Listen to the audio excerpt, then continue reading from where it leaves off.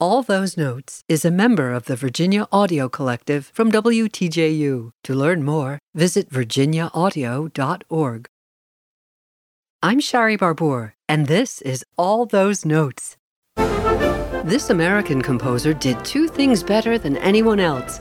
He was unsurpassed as a composer of marches, and he was the most successful bandmaster who has ever lived. John Philip Sousa composed a larger total amount of music than almost any other American composer. Unfortunately, he was stereotyped as a march writer, even though his creativity extended into many other areas.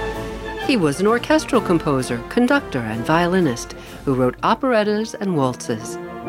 There are books, magazine articles, and stories all to his credit. He also wrote his own autobiography. As a trap shooter, he was ranked as one of the all-time greats and was enshrined in the Trap Shooting Hall of Fame. There's even a star in his honor on the Hollywood Walk of Fame. Sousa is known mainly for American military and patriotic marches, including Semper Fidelis, the Washington Post, the Stars and Stripes Forever, which happens to be the official march of the United States. And he wrote this one that honors the traditional symbol of freedom in America, the Liberty Bell.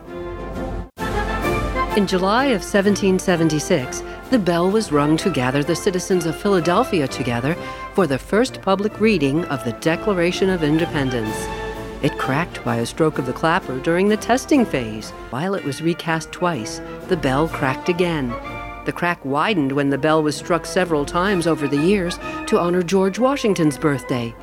In hope of extending the useful life of the bell, the area around the crack was expanded to approximately half an inch wide and 24.5 inches long. That crack that you see in the Liberty Bell today is actually the repair. I'm Shari Barbour with All Those Notes.